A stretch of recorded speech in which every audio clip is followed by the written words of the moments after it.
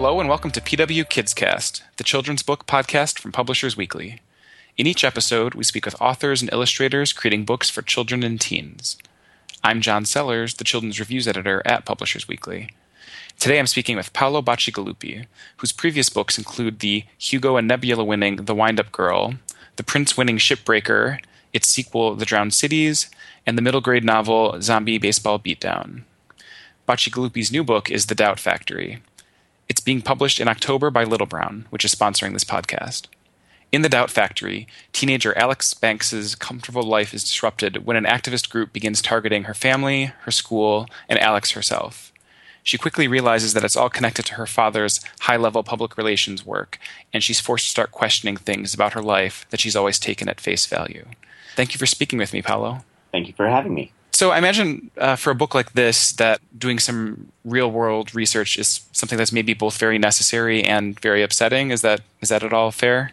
Yeah. This book actually started with sort of accidental research, and it was upsetting, actually. A friend of mine is a science journalist, and she was doing some research into companies that spread doubt about global warming. And it was sort of just this offhand thing that she mentioned at one point. And, I'm working on this story. And she was sort of troubled by some of the stuff that she was learning. And we chatted about it very briefly. And then I forgot about it for a while. And then I read her article later on. And it was sort of shocking. And at that point, I asked her, well, where did you start for your research? And she pointed me to a couple of books. And when I started reading that original source material, things felt even more shocking. And it's a sort of it's unexpected to see how cynical big companies can be. And for me, it really was. There was a moment as I was reading one particular book called Doubt is Their Product, where in a very early chapter, it talks about the aspirin industry and how the aspirin industry tried to defend itself against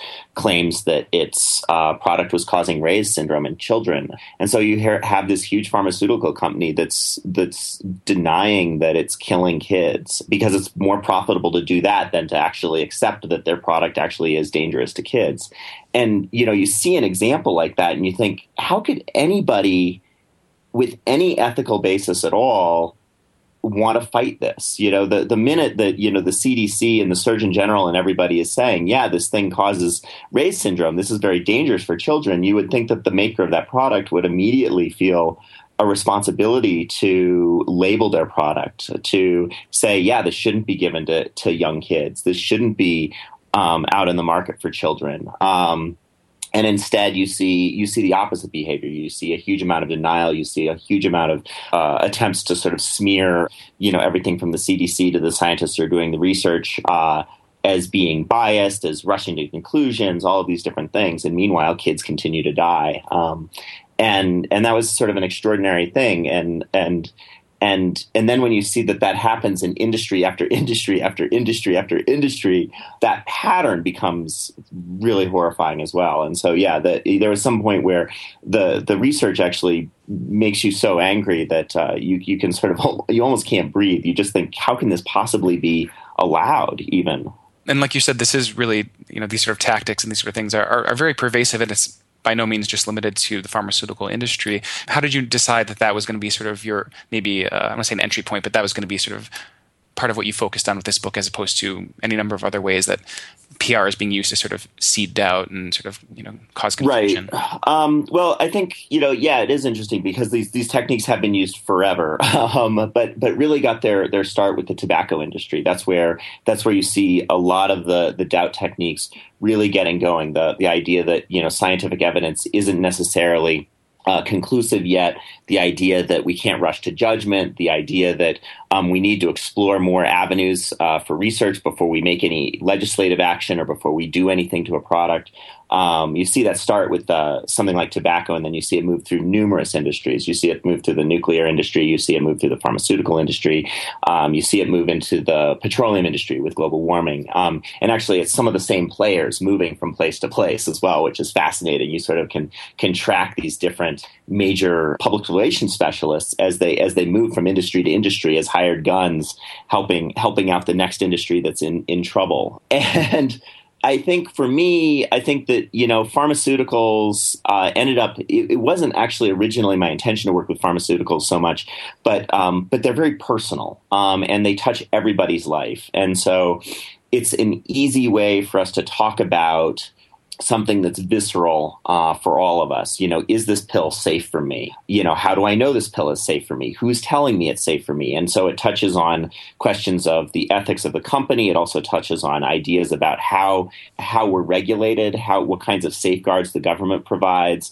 It touches on a bunch of those things in a very personal way. And so it means that it's a better bet when you're going to talk about Moses having had a terrible experience and having lost his family. It's much easier to drive that into a sort of a personal narrative if you're coming through the pharmaceutical industry than if you're running it through, the asbestos industry or the diacetyl industry or something else, So mm-hmm.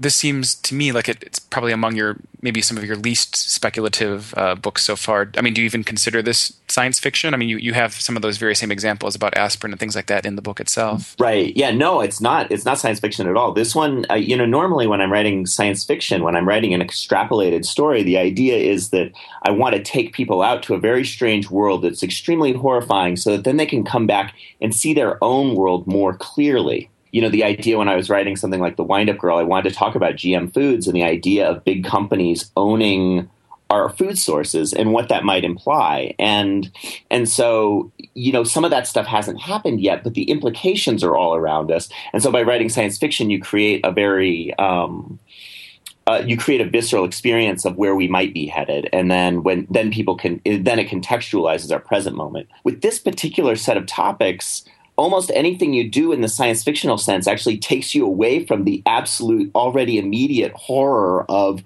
what's going on today. It actually makes it more muted. And so this story, almost from the very beginning, I knew it was going to be a contemporary thriller. It was going to be a caper and a con, but it was all going to be specifically inside of the context of a present day moment and exploring our present day and trying to see our present day very clearly for what it is right now. And science fiction would have obscured that in this case. So, yeah. And, in the opening scene, sort of prologue, your character Moses is sort of looking at Alex and her privileged circle, sort of as fish in an aquarium, basically kind of oblivious to the greater world around them. Yeah. Do you see a disconnect at all between a sort of ongoing appetite for these sort of speculative books or post-apocalyptic fiction, that sort of thing, and maybe a lack of awareness about these things that are going on right now all around us? So this is probably two separate rants, but one of them, I think that the real purpose of science fiction and apocalyptic literature and dystopian literature and all these things is that they should not be escapist. And that's my personal bias about why I write and what I think the tools of science fiction should and could be used for. And so if you're writing a speculative novel that really doesn't tell you anything about your present moment, I think it is pure escape. I mean, it can be. It really, it's no more meaningful than any other purely escapist story, whether that's a Western or a romance or a tea cozy mystery or whatever the thing is. If you aren't using those very powerful tools of science fiction to say something, then why did it have to be science fiction in the first place? Is oftentimes my question. But in general, I think that we're all pretty much unaware of what's going on in our world around us. And I think that's partly our own laziness. And I think that's partly also a fairly dedicated campaign from everyone around us to make sure that we don't really understand. I mean, if you take almost any topic, you get to first of all, there's a level of complexity now within our societies. I think that we live in a very complex world. And so if you want to unpack the question of where did the laptop that I've got in my lap right now that I'm using to Skype, where did it come from, and who did it cost, and who did it hurt, and how is it, where does it go after it dies? Apple Computing has a really large stake in making me think of this as a pristine object with no history and no future beyond the fact that it's a useful tool for me right here, right now. And so you've got advertising, you've got marketing, you've got this very deliberate sort of idea that we shouldn't know where our stuff comes from, we shouldn't know where it goes to, we shouldn't know how it gets regulated, we shouldn't know anything other than our consumer experience in the moment. And I think we sort of willingly want to be part of that illusion that all of our objects are pristine and our lives are pristine. And so Alex being clueless in her world is no different from me being clueless in mine, really. I think that it's very, very difficult to spend time digging down through the layers of marketing and advertising and deliberately obscured information to get to some deeper level of information. I mean, just following, something that's been interesting to me for a while has been natural gas drilling and fracking and things like that. And just following how the natural gas industry gets regulated and how they avoided being regulated by the EPA under the Clean Water Act. This is an entire line of information that you can follow down a rabbit hole. And it's fascinating. But you need to be dedicated and focused in order to get to the point where you see all of these different pieces lining up to the point where, a drilling industry that specializes in doing things like injecting benzene and toluene into the ground doesn't get regulated, even though it's going to clearly affect groundwater in some cases everywhere. And, there's things like that that are just fascinating to me, but we're all ignorant. Now that you have been writing for younger readers, I'm assuming you're starting to hear from them. And I'm curious, does that at all give you any sort of hope about where things might be headed, or the degree to which people are maybe starting to pay attention to these and other things? Or when you're doing the research for a sort of book like this, or where everywhere you turn is sort of another rabbit hole that you could fall down of something truly awful, does that leave you in more of a place of despair or something like that? I think that a lot of times the letters that I get from younger readers, the things that I feel like I'm having an impact typically is on the personal level. It's typically kids who have written to me because, they're suddenly engaged with reading for the first time and they hadn't been before. It's kids writing to me because they're saying, oh yeah, my dad is a lot like Richard Lopez in Shipbreaker, and they're talking about personal experiences of abuse or of, finding role models and standing up or, things like that. And I see that a lot in the letters that I get. In terms of larger impacts, there are times where it feels like I have made an impact. And it's interesting in terms of with something like Shipbreaker, there was a moment where I've always been interested in trying to make sustainable technologies look exciting and cool. And there was a moment when a graphic designer, had sat down and tried to design what a clipper ship would look like. And I like the idea that you can think up an idea and then somebody else takes it a little bit further and imagines what that idea would look like. And then you can sort of see that moving down the road to the point where somebody might even build a clipper ship at some point, a new high technology clipper ship, and what that might look like. And those kinds of things, you do feel like you kind of have an impact. In terms of the larger shape of our future, though, I think I still feel like the status quo is still pretty much the status quo. I don't see us, significantly reducing our carbon footprint. I don't see endangered species no longer going extinct. I barely see us I don't see us being able to talk clearly about the data that surrounds us. And in fact, more often than not, it feels like, especially in the United States, it feels like we're having a harder and harder time talking about the data that surrounds us, as if data actually matters, as if data is actually information that we need to take into account. And this particularly reflects things, relates to things like global warming, where the data is in, and yet our ability to engage with that information seems to be so haphazard and ineffectual that I do sort of feel a little bit hopeless, to be honest. I was curious also, how did you come to begin writing for younger readers? Was it a conscious decision, or was it sort of, with Shipbreaker, were you sort of told, like, this is really maybe best for teens? Or? No, I wanted to write for young people.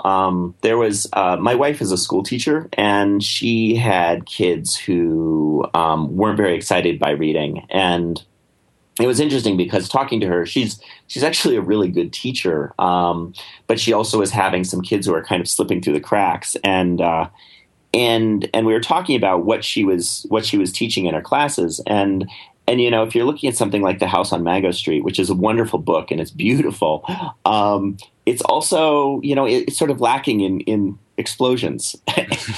And for me, when I was growing up, explosions mattered for stories. That was actually where my reading came from. I was a science fiction fantasy reader growing up, and that was storytelling to me for years. Into my late teens, into my early 20s, even literature didn't really hold a great deal of interest to me, but genre fiction certainly did. And because of that, it meant that I could go through many literature classes that at the time were fairly boring to me, but I could sort of soldier through them and still think that reading was interesting because I had been inoculated and had this other idea of storytelling that was genre fiction. And so it meant by the time I was in my early 20s and I was finally ready to start reading some literature, I hadn't stopped reading along the way.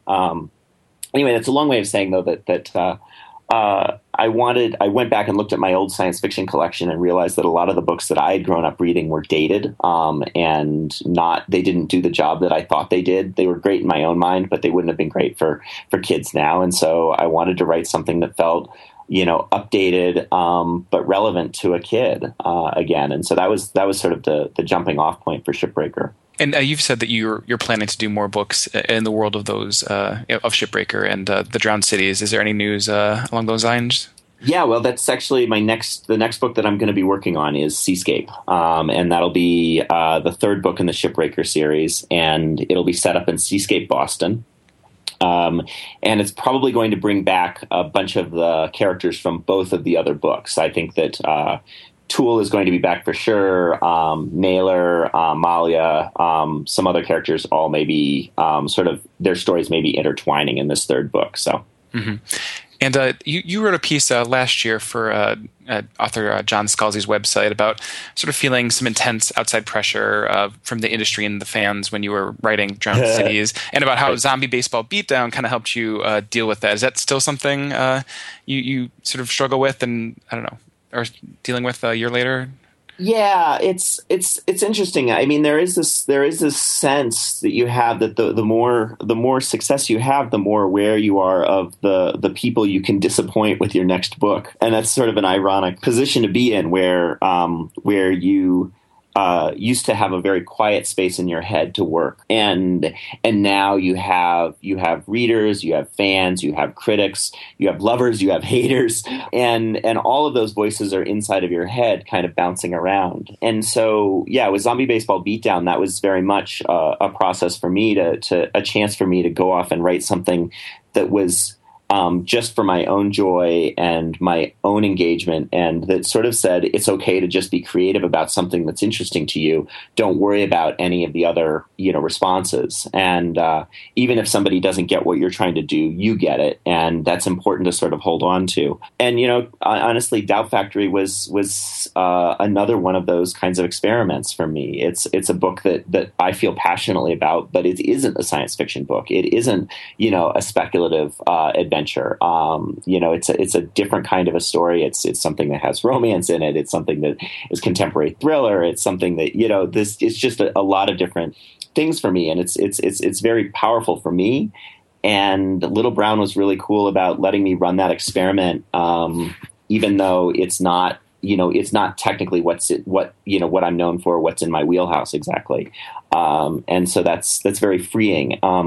At this point, I feel like I'm starting to have faith that if I find something interesting, that I'll be able to find a way to get readers to also believe that it's interesting, and that people will at least give me a shot to try to say my piece in whatever genre or style fascinates me. So at this point, I'm feeling actually like I got a little more elbow room than I did, back when especially when I was working on Drowned Cities, where I felt very, very closed down. At this point, it feels more like there's a lot of experiments I want to try and a lot of different stories I want to play with, and that I've got a lot of opportunities to do that. And now the biggest problem is actually time, and just being able to get to all the stories that you want to write. So, mm-hmm.